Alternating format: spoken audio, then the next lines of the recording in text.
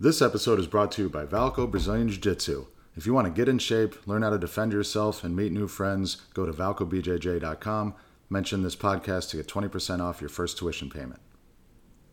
House of the Dragon Season 1, Episode 5, We Light the Way. This is our deep dive where we're going to go scene by scene through this episode. Good morning. Good morning.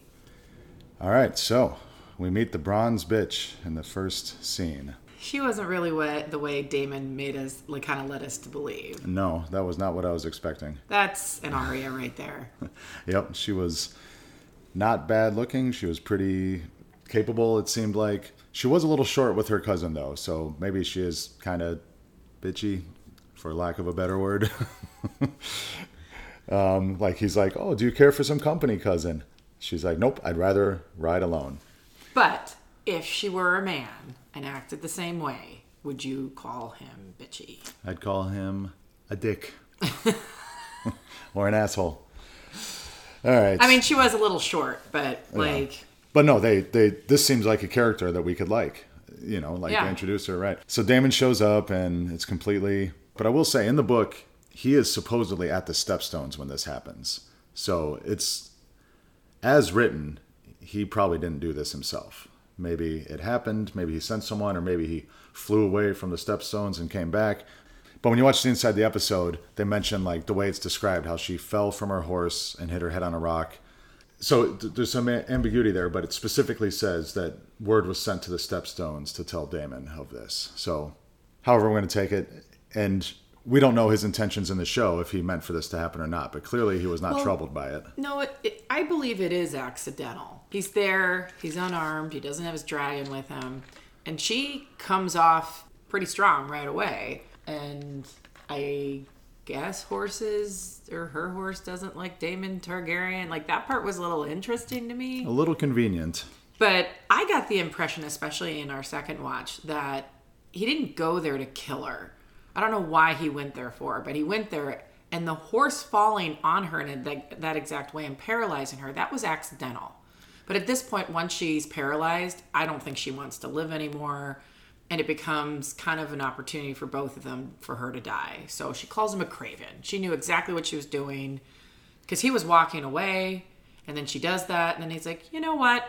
Let's just finish this. And he picks up the rock. Yeah. So before that, she said, will you strike the child down? Talking about Aegon. So she has a read on his character and on the situation that's going on in King's Landing. And then when she falls and he starts to walk away, her choice of words, she goes, I knew you couldn't finish. It's kind of a strange thing, It's whether she knew it or not, it was the exact right thing to say to him to push him over the edge. Right. She did say they never consummated their marriage, but she does seem to be aware, or this could be me reading way too much, but that's someone you would say to taunt somebody who has erectile issues. Anyways, moving on. All right. Viserys is sailing over to meet with Corlys and the Velaryons, and we see that he is seasick, but also sick. So at first you think, oh, he just can't handle the ocean, but we see that it's far more than that. Yeah, he is very sick this episode. Yeah, so we'll talk more about that when we get a few more scenes, but we have some potential thoughts about that. And this is also our first chance to see that, is it Lord Strong? Oh, yeah, right. Lord Lionel Strong is the new Hand of the King. Yeah. Sometimes, who are the sirs and the lords? I don't know. It's too much for my brain. A sir is a knight, I think. Okay, that's my... And I guess a lord is a property owner. Yeah, we'll go with that.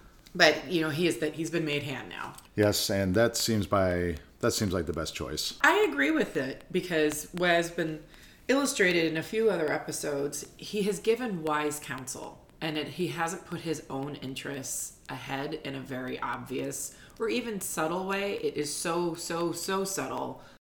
He's not doing what Otto is doing from Viserys' standpoint. I'm going to jump ahead just slightly, but we'll come back to scene by scene. But apparently Corlys agrees that he is the best choice. Yeah, I made note of that too, that there seems to be enough.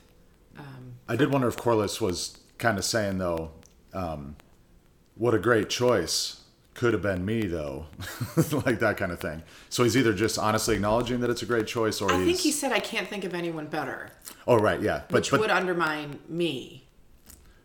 Right. But, unless he's just hinting at it. But whatever. Yeah, but Corlys hasn't really been the type for lip service. He kind of says what he says and then shuts up. Yeah, he is straightforward. So I think he actually meant it. And that's why this stood out to me when he said that. Because I think he agrees with this. I think Corlys also, like Daemon, had an issue with Otto. But then we do see throughout this episode the Strongs come a little bit more noticeable, and it subtly makes you wonder if he really is the best choice. But we'll get there when we get there. Yeah, maybe he's just been waiting for his turn, and then he's the next Otto. Like, how do we not know that this was an Otto? Otto was very similar to Lord Strong, and then once he became hand, then the pressures of the power and the position make it so. Like, it's hard to not try to advance your own family and bloodline. All right, and then we get what I thought was one of the most important, if not the best scenes in a very strong episode, and this is the short but powerful goodbye between Alicent and her father, Otto. So Otto is basically blaming Alicent for him getting dismissed. I still think that's bullshit. She did not get him dismissed. Viserys was already having issue with Otto before anything with Alicent. And she's like, I believe her, or I want, and he's like, you want to, and so does the king. Like, the king is the one that dismissed him, and the king was not wrong. So Otto lied about his machinations to the king last episode. He has been doing this all along. He don't think it's fair at all that he's blaming his daughter here. Is she naive? Yes. He's right on that accusation. Yeah, I mean, they're all good points. It's like complicated things are complicated. So it's he's not wrong, but he's not completely right. And he's right that they both wanted to believe Rhaenyra, but he did push too hard, so she's right in that. So, Well, and he has been trying to advance his family all this time. It's pretty obvious. But the most important thing that he says, and where he probably is right, is that they're going to have to kill Aegon.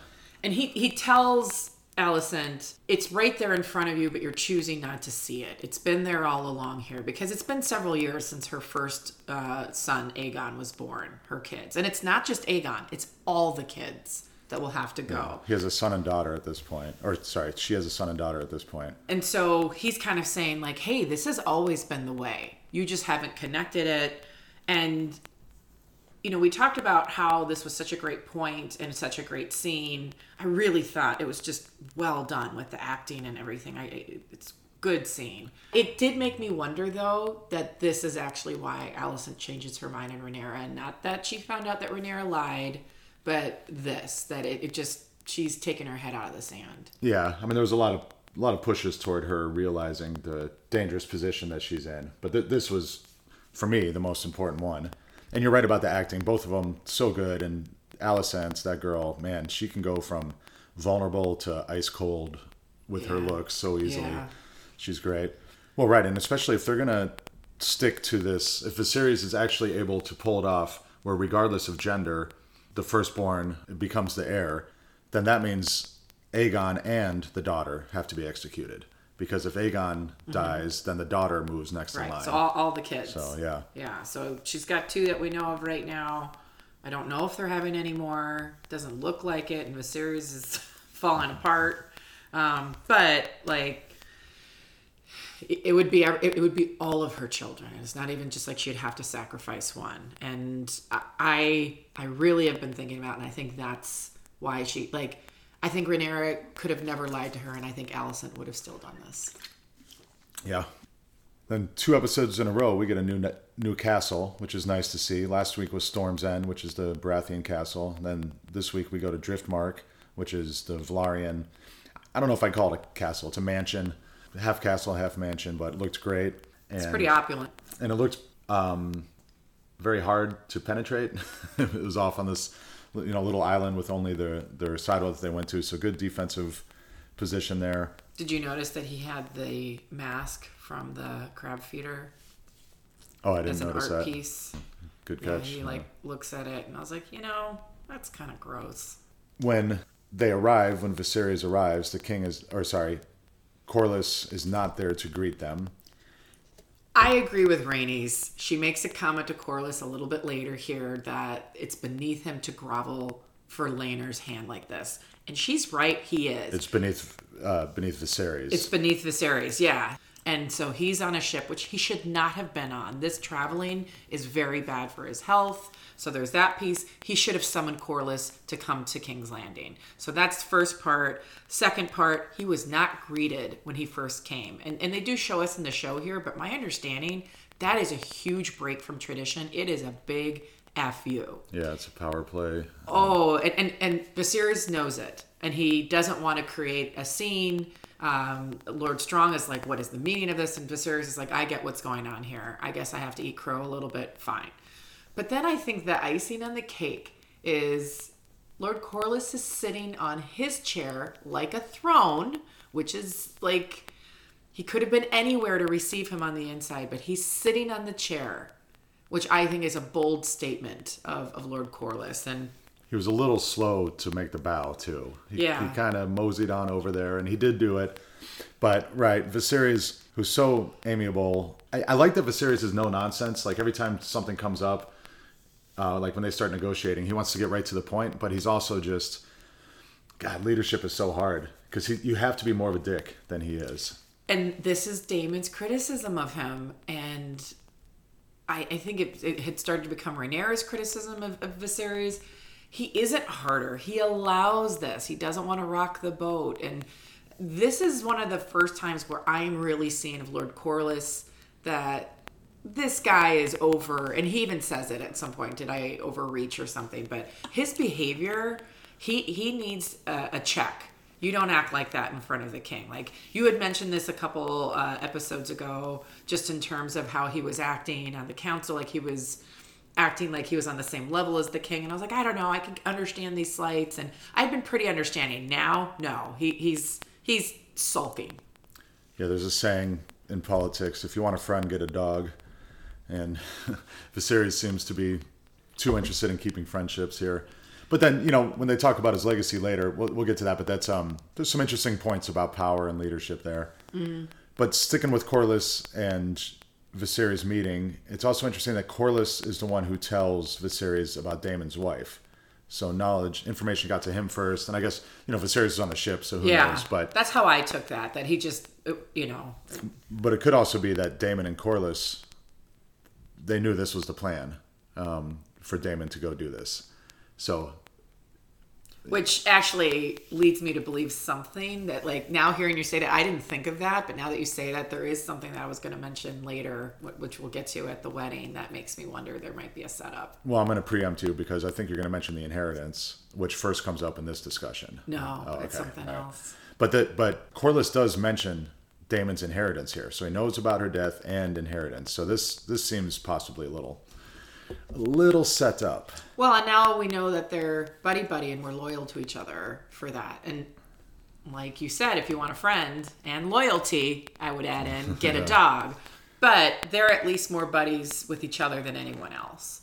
And maybe they understand each other. They've taken the measure of each guy here, and they get who they are and get who they're not, and they don't ask them to be who they're not. I did like this negotiation scene quite a bit. Corlys wants, quote-unquote, clarification on how things are going to work because Rhaenyra is obviously a female, so how are they going to do the last name thing? And they hammer out compromise on the spot. But then this is where Viserys says that regardless of gender, it's always going to be the firstborn. So he's sticking with this thing going on here. Yeah, he's made a change. So whether it's man or woman, if they take the throne, their name goes from Velaryon to Targaryen. Interspliced with all this is the scene with Alicent in front of the heart tree. So I can't believe I forgot to mention in our last long episode that Rhaenyra denied anything happened in front of the heart tree, which the heart tree is like, Bran's sees watching. Everything, right? Yeah, at least in the North, that's what they believe, and there's some truth to it we find out later. But in this episode, Alicent is in front of the heart tree, and we see the heart tree is crying. I don't know what to make of it in terms of seeing a lot of these like Targaryens and Hightowers, like, because a lot of these people are more Southerners, right? They don't believe and not in North East, so they don't believe in that. But yet they're always meeting in front of this god tree, where they don't do it in Game of Thrones. Often the often, heart trees are gone; they're all chopped down by the time we get to Game of There Thrones. is one. Well, in the North, there's no, there is one in King's Landing because Sansa hangs out by it, I believe. You might be right. But my point being, only the Northerners in King's Landing bother to go to it because of its significance. We're here, everybody's just leisurely hanging out. Like, we've seen Rhaenyra read there. Like, every episode, they're hanging in front of this heart tree. But I don't think all these other, especially Southerners, hang out in front of her. That's a total Northerner thing. Yeah, and they're very noticeable in this show. I've seen several times where they're discussing in front of the heart tree. Sometimes it's crying, sometimes it's not, and it was definitely crying here. And this is where we see the first, perhaps overtly strategic move by the Strong family or by Larys, which we assume he's working in coordination with his family, but perhaps not. Perhaps not, because he is a second son, and we have a theme here of second sons in House of the Dragon. And so I'm not quite sure what to make of that, because it's actually this move of Larys that really... I don't think Alicent would have gotten to where she did this fast. I do think she would have gotten there eventually because of what her father told her, and that just is what it is, that she's going to pick her kids over Rhaenyra. However, Larys just shoves her into this. If he had not said this, all the other things wouldn't have happened. So it's actually quite a big move. And even he was so smarmy as he was saying it to her. I thought that both times as we've watched it. And hey, we've got a new Game of Thrones contender here. He is not going for the throne, but he is going for something. Well, but you also got to wonder, how did he get that information?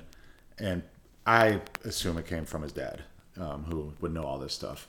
But he does say, when you're never invited to speak, you learn to observe. So maybe he's just a super duper observer like Laenor's boyfriend. I have no doubt people discount him and don't think much of him. Like when he asked to join the ladies and they were like, yeah, sure, come here. I doubt that they would just casually allow a lot of other people. He is easily dismissed. And well, right. But to observe, like, I don't think he could observe the moon tea happening. He'd have to be informed of it. Mm-hmm. But also, when you're never invited to speak, he makes a good point here, and this is important, but this is also the way a jaded person would speak. Mm-hmm. Like, this is somebody like Littlefinger, who never felt like he got the respect he was due, would speak.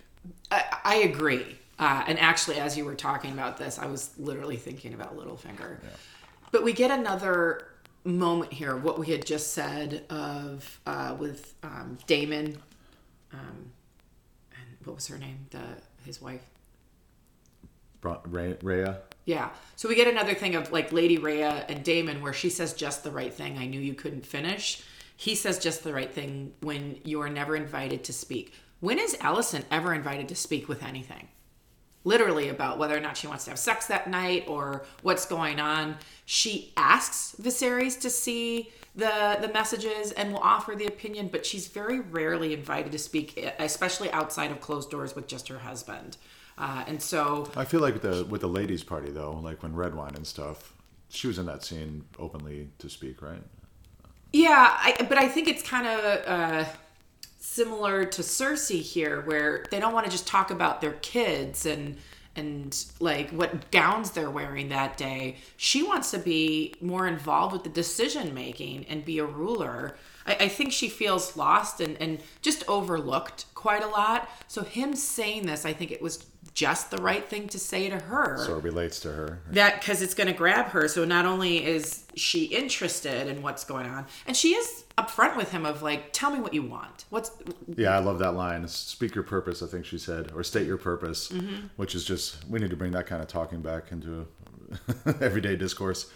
And then that comes up later with Kristen Cole with the Night of Kisses. He's like, what do you want from me or something, whatever. Yeah, like, that one makes more sense because he's on duty. You don't bother guards while they're on duty. So that one made more sense to me. But here, she's like, all right, what do you want? Yeah, I liked it.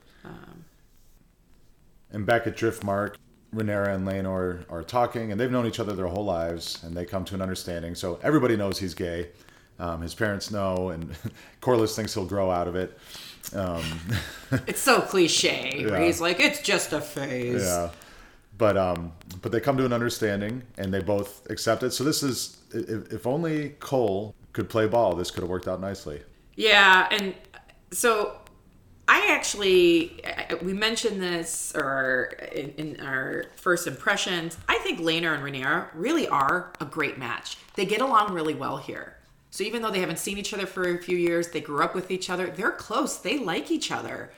Most betrothed couples don't even know each other or like each other. And I think Daemon and Lady Rhea are a great example of that. But that's more the common piece of it. It's rare when people actually get along. And even more rare when it's a love match. So they get along really well, but they also both want their own freedoms. And they're both easily okay with this. So I just... Yeah, it's a great match. It's a great match. I'll offer in theory, because I bet you a lot is going to happen, so I don't know. But I like it in theory. Well, yeah, especially that she doesn't care, the way that he's gay. So, and he doesn't care that she'll step outside, because in this time, it's way worse for a woman to step out than a man to step out of the marriage. Like, it's kind of like how we're talking about like the double standards, where Viserys and Daemon went through the streets of silk when they're younger, but Rhaenyra cannot. Right. And so this is a rare situation we have here. Yeah, Laenor doesn't care. I think they also have affection for each other. We have a real nice meeting between Corlys and Rhaenys. And there's love there. I don't know if it started as a love match, but it became one. Yeah, I like the discussion. They touched a lot of things. We already talked about how Viserys, it was beneath him to grovel. We already talked about how Corlys thinks it's a gay phase. Rhaenys is pointing out that they are putting Laenor in great danger. Yeah. And so now we see a few minutes ago. This is after the whole Stepstones battle and him fighting there, like... Right, but... I mean, she's not wrong. It's a parallel to Otto and Alicent's discussion. So we're both seeing that both sides that are going to line up against each other are aware that they're putting themselves in danger. But such is the Game of Thrones. Right, exactly. And Corlys says they have half the dragons. And we see 2 dragons flying later from this family. So we know Daemon rides a dragon. We know Rhaenyra rides a dragon. So that's 2. And we know Laenor. So that's 2 on Targaryen and 1 on Velaryon. So who's the second Velaryon rider? We don't see in this episode. It could be his sister, it could be his mother, who would be a Targaryen. Mm-hmm. So I guess at this point there's 4 dragons, but we've only met 3, like, in battle. Mm-hmm. So I think it's Laena. I think it's Laena. That would really make the most sense here. Yeah, and they didn't say. So we see the 2 dragons flying, but they didn't identify one of them, because a few episodes ago, when Laena was a kid, she brought up how Vhagar is living in the mountains and stuff. So I guess we can assume that's not Vhagar. So they have a different dragon that she would be riding. But Rhaenys has her own dragon, I believe. So whatever. We'll find out. But so apparently there's 4 dragons in play, and the Velaryons have half of them. So 2 and 2. And then they have a discussion. Corlys is still bitter that Rhaenys got passed up for the crown. It's like he's trying to fight for her honor about this. He hasn't let it go. And she's like, I've let this go a long time ago. If I have, you should. Then we meet Laenor's boyfriend, the Knight of Kisses he's called, Joffrey. He tells Laenor he's going to need a sworn protector, is apparently him. And he deduces that Rhaenyra must have a paramour. So, he's putting it out there, which will come to haunt him later. All right, and then this is next scene. They're sailing back, and Cole approaches Rhaenyra, and this is where things go off the rails for everybody. I don't think either of them are in love with each other. I think he wants to make this all better in his head. How many Kingsguard have broken their O's on this? The fact that he is so rigid about how much he's screwed up, it says more about his frame of mind and who he is as a person than actually the fact that he did this. I bet you this is a rampant thing that happens with the Kingsguard, and probably not with princesses though. Like, they probably visit, like we saw the Hound visiting whorehouses with brothels, and he's probably not with the royalty. However, that's not what he's stuck on. He's stuck on the fact that he broke his chastity vow. So it really is this, and again, it says more about who he is rather than like how he's this dishonorable person. They put it in there, but it's just not followed, is my take. It's the same thing with the Men of the Night's Watch. They put it in there, but it still goes too much against human nature. He's looking to restore a wrong in his mind that he's done, and he's willing to use Rhaenyra and have her give up everything in order for him to correct his wrong. He's not thinking clearly. He seems like it's so much more clear once you know everything that's happening. You can start looking. He's just unhinged, in this whole episode. Like even here, he's coming in and he's making his play for it, but he doesn't love her. I don't think he even really wants to marry her. I think he's just trying to find an out. Yeah, that comes to light in the second half of their conversation. So in the first half, he's like, well, over the years you've confided in me and you loathe your position, and I can take you out from this. We'll have freedom. We can be, nobody will know who we are, yada, yada. And all of that is just him making a case. It's not what he wants or believes is my stance. It's what he wants, but but it's like Allison wanting to think everything will be fine. Right, it's not the real world. It's not for the reason that he's giving also. So he's saying you can marry for love, not for the crown, and all this stuff that she's been saying. But she says, I am the crown. So she seemed kind of confused by where he was going with this at first. And then when she denies him, he seems confused, or at least upset, because not only is he getting rejected, but he made his case based on the way she was acting. No, he made his case because that's the only play he had. There was nothing else he could do here to try and reclaim his honor. He needed this. And if she shot down, like what I see is the look of defeat, that my one Hail Mary shot has just gotten obliterated. Right, but I'm saying his case didn't come from nowhere. She has been complaining about everything in her life. So it wasn't a complete misreading of the situation, but clearly he was wrong. No, I mean, he was using things that he could, and she even says, I may chafe at my duties. Like, again, what she would have to give up, the fact that they don't actually love each other. Maybe if they really, truly were in love, it would be a little bit different. But I think she knows that they're not. And so that's kind of part of it. It's clear to me he is not about what is best for her here. He is about what is best for himself. And I'm wondering if she sees that, because that's what she's surrounded by with all these other men who just do what's best for them. And she recognizes, yep, I am not signing up for more of that. I got to look out for myself, which is really what Rhaenyra does. Ever since her mom dies, she is often kind of just looking out for herself, sometimes in a petulant, childish kind of way, but sometimes in a much more regal way. Well, she does want to keep the relationship going. And that's she obviously cares not for going to him. work. Yeah. But this is also a moment where he feels like he has broken his vow and not upheld a piece of his honor, of his role. And here she has an opportunity to break a vow and the honor of her role, and she does not. I mentioned the Hound earlier. I don't think he was actually a Kingsguard. I think he was Joffrey's protector. Pet. Yeah, but he wasn't a White Cloak, and he pointed out many times that he wasn't a knight, and I think you have to be a knight to be a Kingsguard. Yeah. So him going to the whorehouse was not breaking vows. Viserys arrives back at King's Landing, and he collapses. Alicent is watching. She sees this, so her father's words are sinking in that he won't be alive he won't live to be an old man, is what Otto said. Do you think they made Viserys so ill this episode to line up for this exact thing? That Alicent recognizes she's running out of time? Yeah. Yeah, because it's not like this in the book. He's not falling apart at a young age.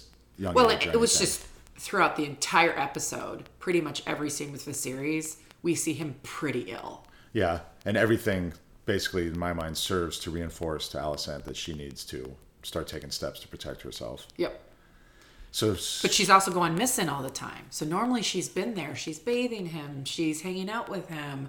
But now she sees him collapse, but she's not there. And he even says, where is Alicent? So we're starting to notice that Alicent is shirking her wifely duties for a mother's one. Right. Yeah. So the next scene after Viserys collapses isn't Alicent helping him. It's her summoning Criston Cole. Mm-hmm. So, they go into this room. He folded like a house made of cards. Yeah. She asked him to sit by him. Just a poor guy. That's what you said during the episode too. You're like, poor guy. Well, normally you talk about the power dynamics with men over women, right? But this is a area where the power dynamics are greatly not in Cole's favor. Last episode and this episode, you just feel for him, especially with how conflicted he is now and how guilty he is over everything. And this must have been very uncomfortable. This was probably the only part of the episode that I didn't really like. There were a couple that were kind of like this for me, where there was another episode where I just felt like everything didn't always add up the way they played it. This is one of them for me where... Yeah, the way she's like speaking in half sentences, and which is what gets him to spill the beans. It's just, I don't know. It reminded me of a comedy, like where they keep keep hinting at something, and in the way that things go, it just wasn't. It just reminds me of The Little Mermaid when King Triton is talking to Sebastian, and he's talking about like maybe like a birthday present or something. He's like, I know you've been keeping something from me, and then he's like, I tried to stop her, and King Triton's like, what? Like, to me, it would have been in a comedy. It would have been how you set up a way, just like you said with yours, to get him to say something. So the scene with Cole and Rhaenyra on the boat when they were talking led me to believe that they've kept their affair going, and it wasn't just the one time.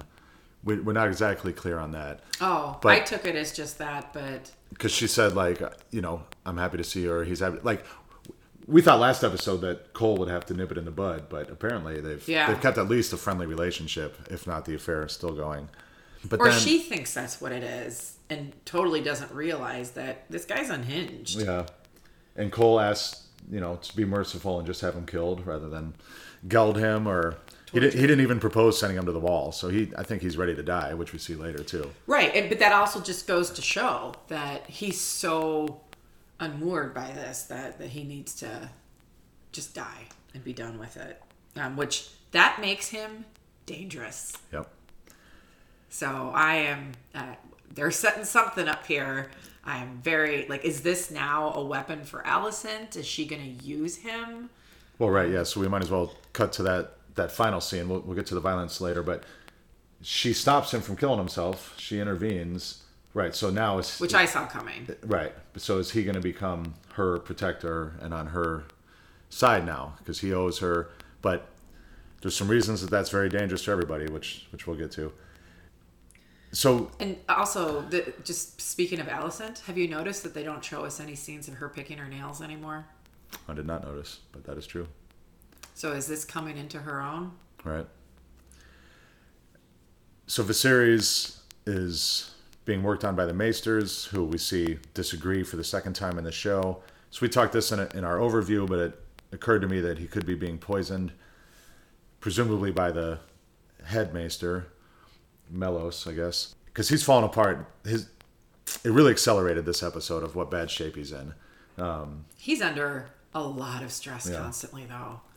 So it does make sense to me about all of this. And even the scene that we're on right now with Viserys is, I was wondering, he's talking to Lord Strong of what about songs? I haven't really been tested. You're kind of seeing a lot of these kind of doubts with Viserys, and I think he's kind of constantly riddled with doubt about how he handles his brother and how he handles his daughter and all of these things.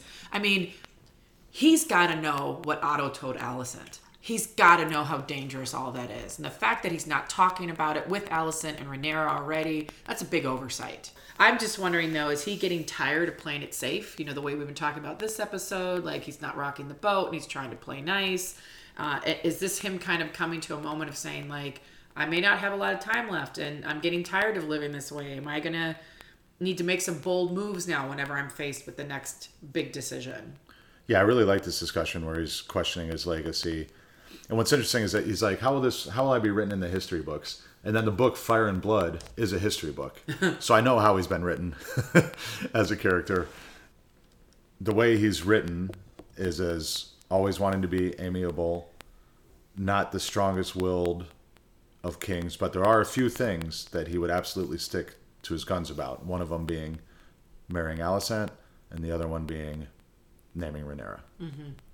Tell me if I should cut that out if I feel like that's spoilery. But that seems pretty clear here. If he's marrying off Rhaenyra to Lord Corlys' son, we all know what Lord Corlys wants. And so, this is really solidifying his intention. Because Lord Corlys will have a total, fit if it changes. Yes, right. So I feel like everything, the Alicent thing is done. If he were to name Aegon now, it would 100% be civil war. Absolutely. Whereas now that he's named Rhaenyra, it's only possible. Right. 50%. So you saying that to me just fits what we now know as of this episode as an audience. There's a nice little philosophical discussion here. Is it better to live in peace or to have songs sung about you after you're dead?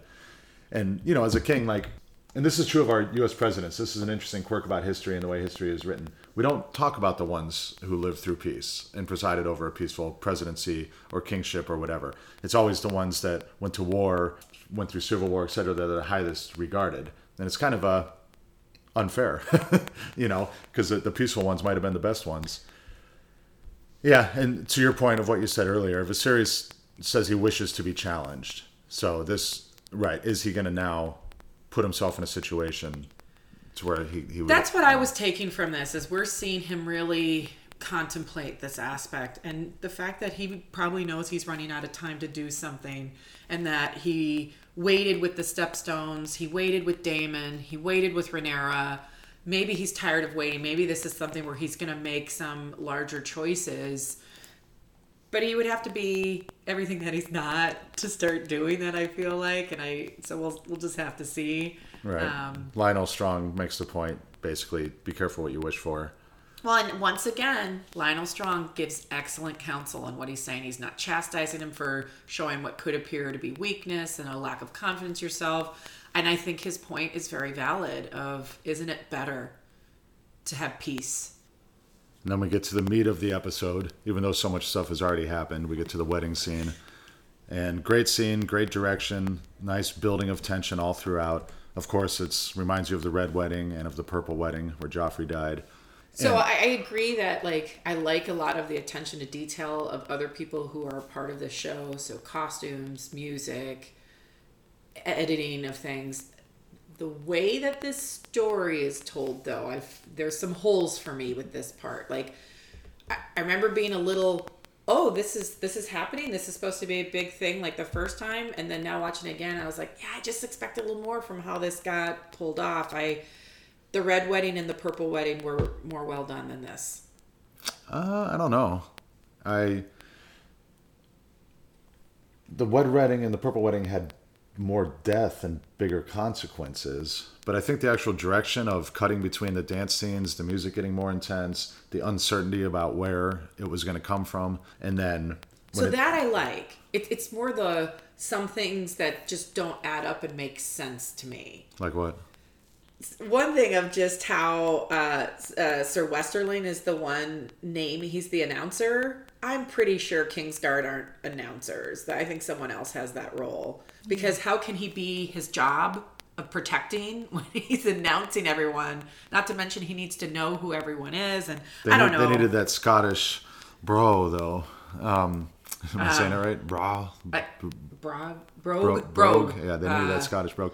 Yeah, I mean, maybe, but maybe not. I mean, like, whatever. But that leads into one of my largest criticisms of this is how inept the Kingsguard were. They might as well not have been there at all. None of the major players were protected, and that is really, really bad guard duty when your only job is guard duty. Well, not completely, because an officiant was seen standing by the king's side while this was happening. So his job is to protect the king. So they might have all been around the table where Corlys was and Viserys was, and they might not have been able to leave that spot. Because then the regular police came in, the white cloak, or the gold cloaks came in. And yeah, it was kind of like, I don't know, I liked it. It was kind of like if you've ever been at a concert, like in a big mosh pit or whatever, when things are moving, it's hard to I just feel like they should be more prepared for that to protect the royalty. Like even Laenor was struck multiple times. Like Sir Criston hit him I didn't notice that the first time, but so Sir Criston hitting him, again, going back to Alicent, if she takes him on as her protector, the fact that he just not only killed Laenor's boyfriend, but also punched him in the face, like this is a big battle line being drawn if she protects him from the consequences. So we see the reminding us of the Lannisters, that these people exist, that Jason Lannister exists. So I don't know if he's going to be an important character or not. They're walking in, the music, the drums are going. Definitely reminded me of Harry Potter when all the houses come. Yeah. How could you not think about that? I really loved when Valerian House came in and how that was filmed. I liked the music, and it was a very prominent scene with that. I like that. And then the Hightowers are following the Lannisters to greet the king, but then Royce cuts in front. This is Daemon's wife's cousin. Cuts in front of the Hightowers, which just seems a little... This guy's does a couple things he's obviously pissed off and presumptuous.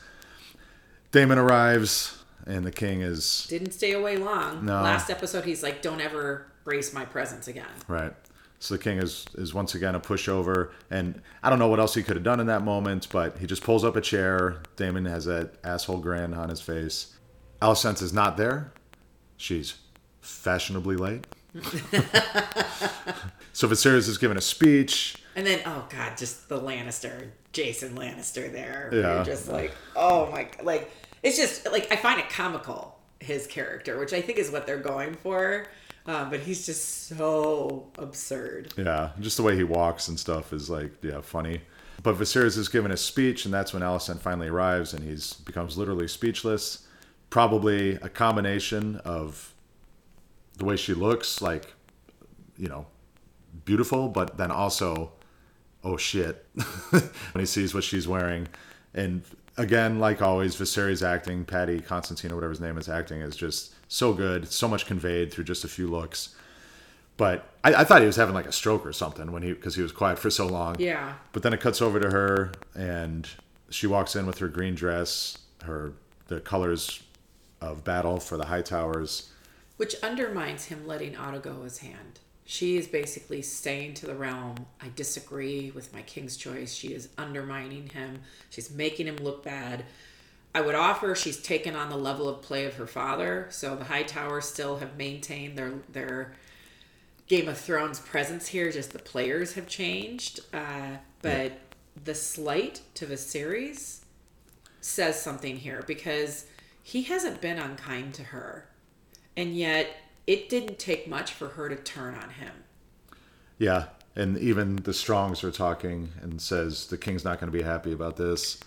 And this is one of the few times where we get exposition explaining what's happening. Normally they're pretty good about, like, you figure it out, but they really explain it here. So she walks by, she makes eye contact with her family, who look elated that she's wearing what they're wearing. And the Strongs explain, like, do you know the colors of House Hightower when they're going to go to battle, when they call their banners, et cetera, et cetera. The king's not going to be happy. So they're really making sure that we understand as an audience what she's doing. In essence, I feel that's what she's just done. She has lit the beacons that you guys in Old Town fight for me and fight for Aegon. She metaphorically has just done exactly that. Yes. And you know what? Daemon's right. People don't respect Viserys, because if Alicent turned on him that fast, it just shows how easily people think that they can do this. If she feared him, if she really thought that this would be a problem, she wouldn't have done it. Well, that's the eternal question, right? For leadership, is it better to be feared or loved? Well, I don't think it's a dichotomous situation. I just think that this is something where Viserys has played it too nice for too long, and everybody just steps on him when it comes time for them to make a decision about what they want to do. Well, however you get it, you have to be respected. And she doesn't. And that's literally what I wrote. She doesn't respect Viserys in making a move like this. And now everybody knows it. So they say, oh, he's not going to like this because she's interrupting his speech. I think that interrupting the speech is the least of what this symbolizes. Now, one thing I want to draw attention to is the speech he's giving is that they're going to have 7 days of tournament and feasting. In the books, it's in the tournament where Cole beats the shit out of the Knight of Kisses. We don't know why. We don't know who that guy is. Doesn't explain that it's Laenor's boyfriend, anything like that. We just know that at this particular tournament, Cole fights like a total beast, beats the shit out of that guy who dies like a week later, and then also beats the shit in the tournament out of somebody else who I'm not going to say, but somebody in our show gets the shit beat out of him by Cole at this tournament. It's interesting though then, because for book readers of this history, when Joffrey introduces himself to Cole saying, oh, they call me the Knight of Kisses, that might be a clue to them of like, oh, he might beat the shit out of him, because he beats the shit out of someone else named that, and they've just all combined that into this one character here. Oh yeah, I think it's the same character. It's just in the books too? I think so. Okay. The books are way more vague about it, but it's this guy, Sir Joffrey, whatever, that gets killed by Longmouth or something. Yeah, that gets killed by Cole in the books. But the killing is much more understandable because it was in a tournament. But it does really piss off Viserys, who sees his big wedding get upset. So we've seen in this show so far that they're killing at tournaments is not unusual, but it is kind of unusual. Yeah. So when he kills him at the tournament, he doesn't kill him at the tournament. He beats him so bad that he dies a week later. That really upsets Viserys and messes things up. But then, right, and that guy, he's a good detective. He does some serious sleuthing to figure everything out by observation, which, whatever. But the way he approached... he oversteps big time. Yeah. This is such a boneheaded move. I mean, what is Cole supposed to think? Like, if he's right, which he is, Cole must be so paranoid at this point. And then he comes up and, like, pats him on the back and, like, hey, buddy. Like, Cole has every reason to think, like, this could be like a, not a bribe, like extortion. What is the word I'm looking for? Where you try to, this could be a full blackmail thing going on, or it's just obviously not a good approach. But even though we saw this scene and we see that it wasn't a good approach, when the violence starts and you can't see where the violence is coming from, it didn't occur to me that this was it. Even though I know that Cole beat the shit out of him in the tournament, it's like it wasn't clear to me what was happening. So going back to a couple of things before the fighting starts, just one last comment I have with Alicent here. I think it's incredibly hypocritical for her to feel betrayed. She doesn't say that ever here, but I think that's the huge piece that we see written all over her face in several scenes, that she feels very betrayed by Rhaenyra. And I think that's 100% hypocritical. I think what's happened is Otto's warning is directing her actions now more than a sense of being betrayed. I mentioned that before, only because she full and out betrayed Rhaenyra. She did it. She did it first when she was meeting with Viserys and never told Rhaenyra about it and was doing it often. Like, there was a point where she was definitely hiding that, and there was good setup for her to be chosen as a potential wife for him. And I think she did know that at the time, and it completely blindsided Rhaenyra. So there is context of her doing something here, and then just because Rhaenyra wasn't upfront with her, even when they never really fully repaired their relationship. Like, I just... Well, I think the scale is different, but... Agreed, but we also saw last episode that they were coming back together. So Rhaenyra had gotten over that to some extent before lying to her. So it's like they repaired it and then Rhaenyra messed it up again. I don't think they were fully repaired. No, but I don't think they're equivalent. There was a moment at the very beginning here before anything got controversial. And I made a note that I think this is the first time I've seen Lord Corlys actually pleased ever in this show. He is almost smiling.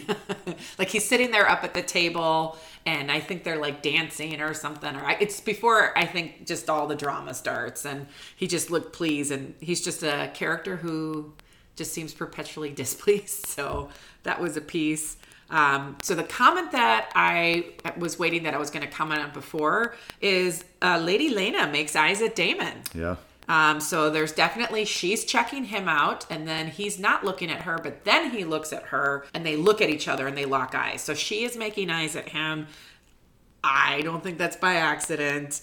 And then he follows her out on the dance floor and they dance with each other, and she's basically hitting on him and being like, "Oh, this." So that would be a very strong match. I agree. That would be a very strong match. And so I do wonder a little bit if we have some setup of a relationship between those two, because now we actually see that she's interested. So it's not even just a nudging of, it's a strategic move. Like when Laenor and Rhaenyra are walking on the beach, they're like, let's do our duty to our fathers and do this. Okay. But this is something where like Laena might be all about it, even if it is a duty to, if they're told to get married. And so it makes you wonder, is she still unmarried? They haven't married her. Yeah, she's got to be, right? That's my assumption. Yeah. She is accompanied by a Valyrian-looking family member, both when Viserys and everybody arrives at Driftmark, but then also here at the table. So I'm not quite sure who that person is, but I don't think it's her husband. So I'm just curious if something's happening there. Well, most people wouldn't want Daemon anywhere near their daughter if they were smart, but Corlys and Daemon have a little... They're a team. They're a thing. So, and at the end of the day, Daemon's a Targaryen. Yep. And Targaryens are power. Corlys is married to a Targaryen and has this. He's not a dragon rider, but his wife and kids are. Or wife was. I don't know if she still is. Did you notice anybody else dancing together? I did see Rhaenyra and... the guy who Harwin Strong. Yes, who rescues her. Yeah, Daemon interrupts that one, but they were dancing together. And then I'm trying to think of anyone else. I mean, other than obviously that's the one I was thinking of. Okay. Right, and he's the one who goes to town with his father's permission. He goes in, beats the shit out of some people, and saves. Well, takes Rhaenyra out of the chaos, which sends a message about his awareness of the situation and what he was willing to do to protect her when no one else did that. It's not like Laenor was like, oh my God, I need to protect my betrothed. She even calls out to Laenor, but he's all about something else. And yeah, right. He's in the midst of it and getting hit, but his prerogative was not to protect his bride-to-be. And other people's prerogative was not to protect her, or you don't see it. It's not much more obvious. And so I think that just, again, really says something. And I'm just curious. I would love to see a conversation between Rhaenyra and Lord Strong, or Sir Strong, I don't know. Harwin Strong. Harwin. The fighter. Yeah, but is he a knight? Is he a sir? Yeah, well, he's a gold cloak. Remember, he's a cop.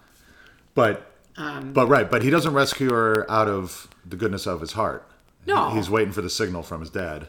But he still was the one who did it and was very effective. And so if you're Rhaenyra, knowing that no one else did this, but he did, how does that look in terms of being protected? Like when she said, if I'm going to hire someone to be a part of my King's Guard, shouldn't it be someone who has battle experience who will actually protect me? And so he's at least proving himself here. Yeah, this wedding scene, so many things happen that we've talked about it all out of order, so just forgive us for jumping all over the place. Well, I mean, this whole episode bounces back with several different things.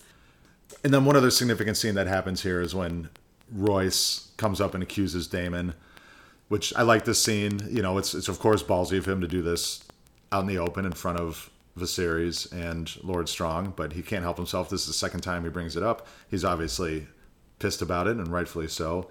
The inheritance comes up again. Daemon says, I'm going to go to Runestone to get my inheritance. And this just throws off Royce, who wasn't expecting this and doesn't know how to follow it up or continue his argument.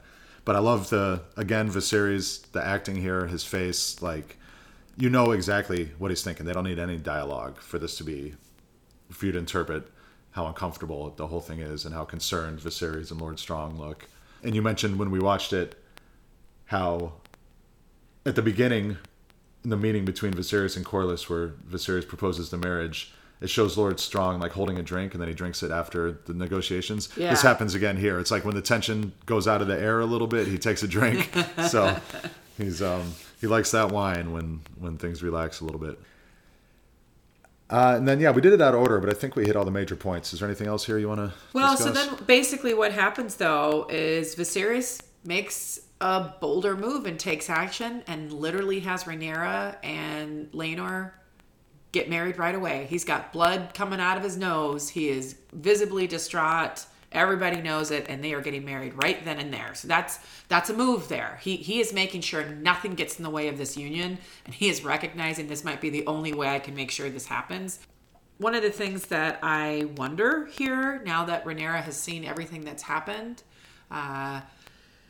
is there's an important lesson here for her of how easy is it really to keep things simple of what the life she's trying to have here. I think she thought she could just do this and it wouldn't be a problem. And this just totally blew up in her face. Is she going to learn from it? And that's something I think we have yet to see, but this blew up big time. Yeah, and poor Viserys, everything blows up in his face. He hasn't had a smooth event since the show started. He keeps doing these big tournaments and these big get-togethers. And the first one was, his wife died in the bed and followed by his son. Then he had that whole terrible kill the brown heart, the stag thing, which just sucked. And then now this, it's just, poor guy. Yeah. So one of my last comments here is for the fourth time in this episode, Lady Alicent is absent. So the first time is she does not go to Driftmark with them all, which I think that's something that she would have gone to. Second time is when Viserys comes back and he faints and she sees it, or he passes out and she is not there to care for him. Third time is the wedding as it starts. And now this fourth time, when the wedding is happening, a royal wedding is a big deal. She is the queen. She is not there again.